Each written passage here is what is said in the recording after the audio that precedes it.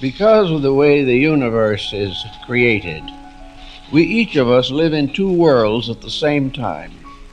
We have to live in the outer life of our own bodies and the inner life of our own souls. Hello and welcome to Living the Inner Life. I'm your host, Chris Sheridan, and I want you to join with me on a journey into our inner lives, our thoughts, feelings, beliefs, everything that helps shape the way we respond to and interact with the outside world. And if we can utilize our tools of consciousness, we can live a better life, inner, outer, and inner total experience.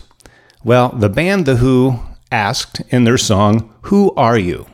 And a lot of times we do spend time thinking about who we are. But have you ever considered what you are? What are you? What does it mean to be a human being, an earthling here at this time? What kind of creature is this human being? So that's what I'm going to explore. What are we as creatures? And I think it's a very important time right now to be asking this question and considering some answers to it because of two major events that are happening right now that may have a very profound effect on our society, culture, perhaps even our civilization, and do call into question our own identity as far as what we are, not just who we are individually or collectively as a people, but what is a human being? Okay, what are we? And these two things right now that are coming up and upon us as we speak are, one, the UFO disclosure that it may be officially revealed soon that we are part of a larger system of beings, some non-human intelligence, UFOs, flying saucers, UAPs, all kinds of things, that we may not be alone in the universe. And if so, who are these other people? If they are people, if they're not people, whatever it is they are. And what kind of bearing does that have on our own self-identity as far as what kind of being we are? So that's the UFO disclosure. The other thing that's going on is the artificial intelligence movement, the AI phenomenon that's definitely more than a fad. It's upon us and it will be with us. And there's a lot of debate on whether we can improve ourselves, we can be better humans if this artificial intelligence is somehow merged with us. Some people call it transhumanism.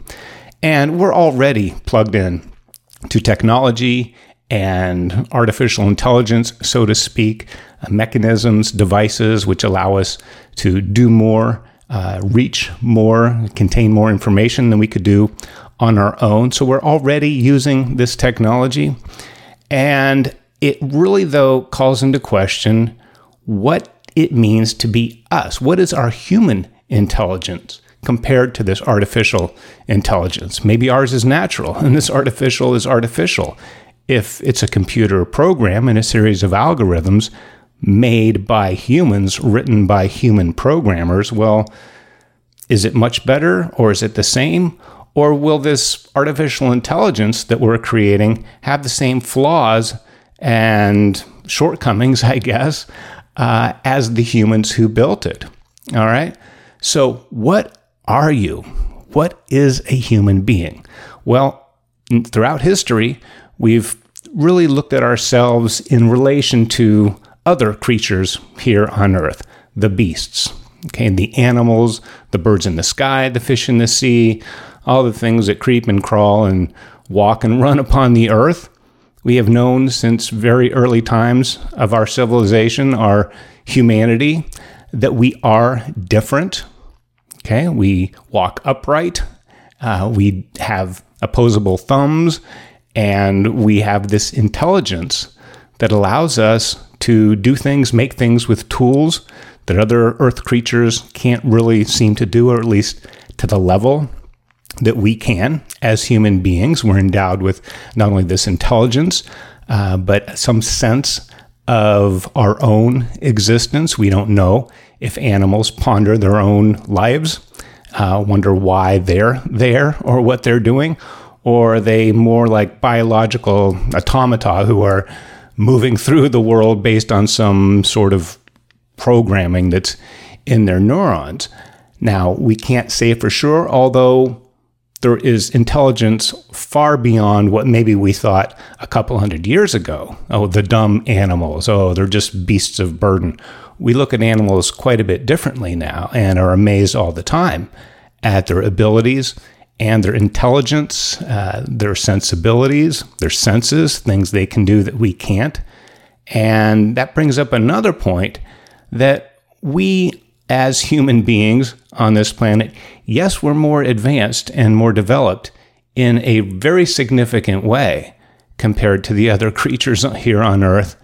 But we're also, in another way, not really like the other ones. We're different in enough, and we're also unprepared in so many ways, like physically.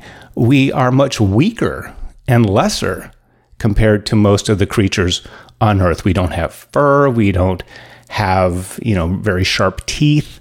We don't have these crazy sense of smell or eyesight that certain creatures do. We can't live in the water. We can't fly in the sky, certainly without an airplane. Other creatures can. All right, we don't change our colors like a chameleon. There's a lot. We don't lay eggs. There's a lot of things. We don't hibernate for 3 or 4 months at a time, although some people, it seems like they do. That's another story. So in some ways, we're much more advanced than all the other Earth creatures. And in another way, physiologically, we're not really native in that sense. We have to put on clothes because we don't have fur. We have to use knives because we don't have the claws or the teeth that other animals have. We need airplanes and boats and scuba gear so we can fly and swim and go to the bottom of the ocean if we'd like. All these other animals can do that. We're one creature that can do many of those things, but we have to do it with technology. And this is technology that we have built ourselves, whether this is intelligence that has developed and evolved over time, or that somehow we're connected into some larger source of information, of wisdom, perhaps the Akashic Records. That's a great topic to discuss. But for right now, we are talking about what it means to be a human being.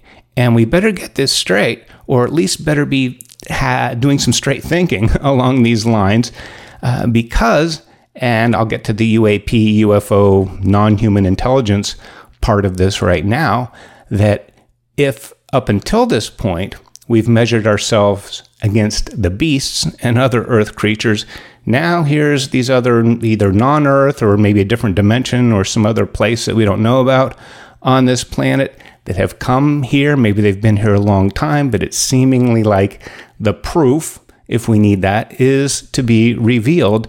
And that calls into question so many things about who we are as people, our civilization, our creation myths. We have hundreds of them in the world, different ways of the cosmogony, the way the universe was created, or man, the human beings were created. And, well, maybe they have their own creation myth, so what's a couple more? They can join the party. But if they are more advanced physiologically, in some way like we are more advanced than the rest of the Earth creatures, what does that look like? Where does that put us in the hierarchy of things? Okay, does that make us less than because maybe there's another organism, another being, or groups of them that are more advanced, maybe advanced in time or advanced in other ways, evolutionary-wise? So does that make us lesser than them? Or if maybe we're related to them, maybe more closely related to them than some of the other Earth creatures, maybe that elevates our status some. Okay, but for right now, we are human beings, and we need to be thinking about what that means to be a human. Okay, now we share so many qualities and aspects of other Earth creatures, certainly the chimpanzee and other primates, which ostensibly we descended from or were derived from. That's another story, whether things evolved gradually over time through adaptation and other necessities that came up, or was there conscious manipulation in our genome that made us, with this missing link, this fundamentally different strain of creature, this human being.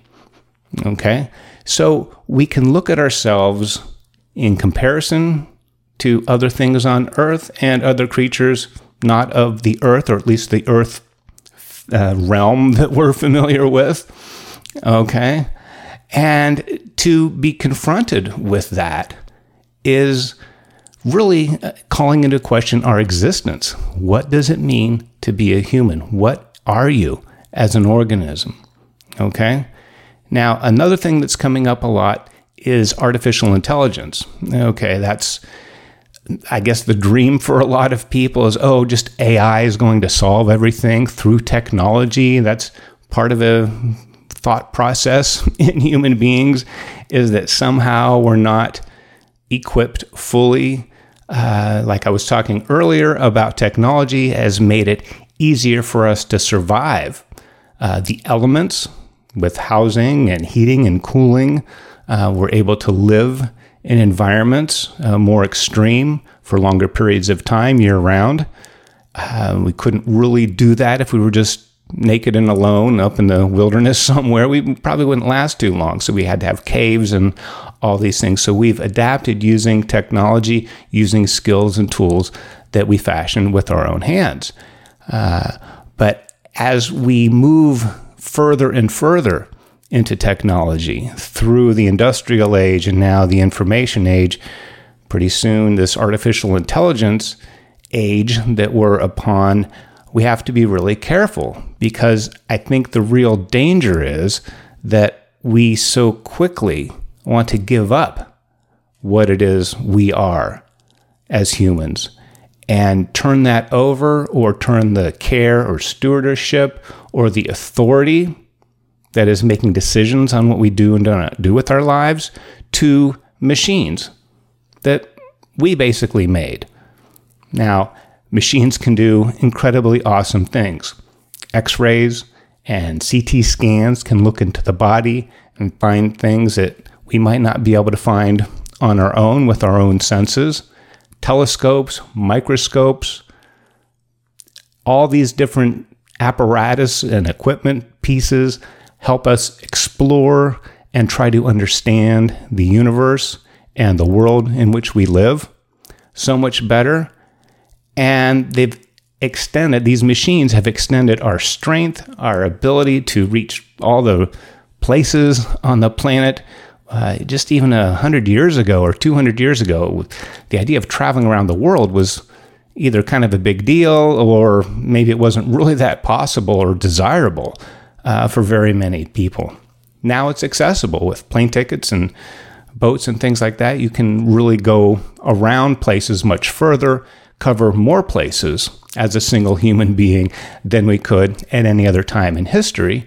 And through this information technology, we're able to connect with people through media, vast distances, without waiting this length of time for a letter or a parcel to traverse the Atlantic or something to get somewhere. It happens just like that. Okay, so we have relied on these instruments for survival, and we have utilized these tools for understanding the universe and ourselves a lot better.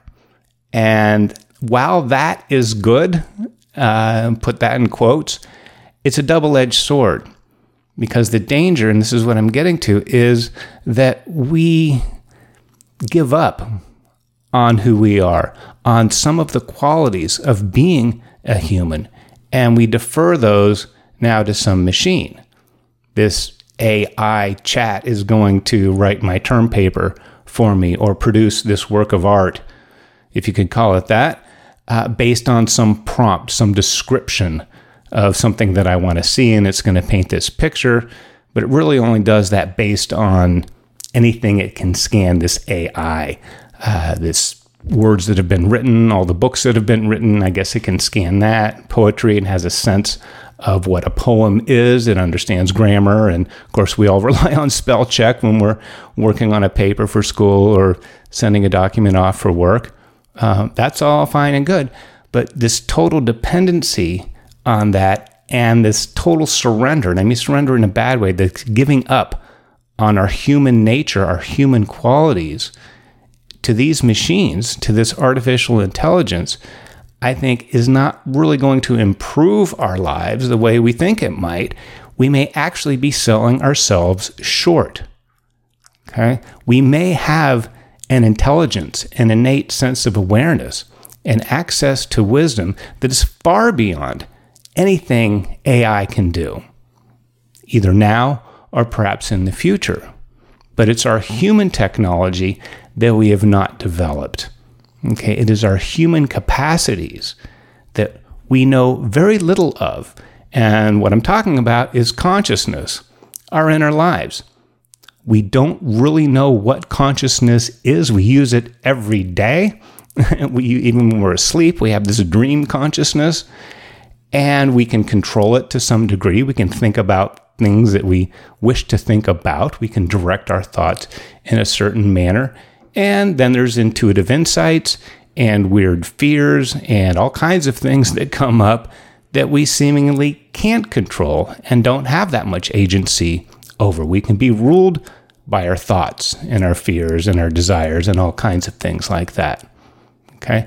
But what we haven't done, and I think we've actually lost, that is, we've reduced, because we've reduced our reliance on our own innate senses, I think we've lost some of our capacities. They've just atrophied from lack of use. It's not that they're completely gone. I think we can regain them, but that's going to take a conscious effort and some time and directed attention toward that end.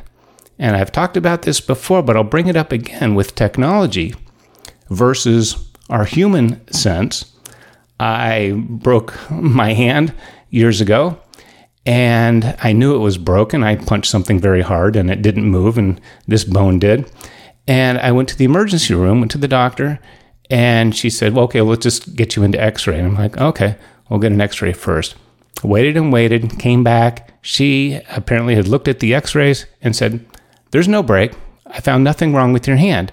And I asked her, I said, well, don't you want to take a look at it? I mean, don't you want to? And she goes, oh, yeah, looks like you broke it. So her eyes and her training knew more than the x-rays. But the problem was she relied not on the x-rays as an authority, but only on the x-rays.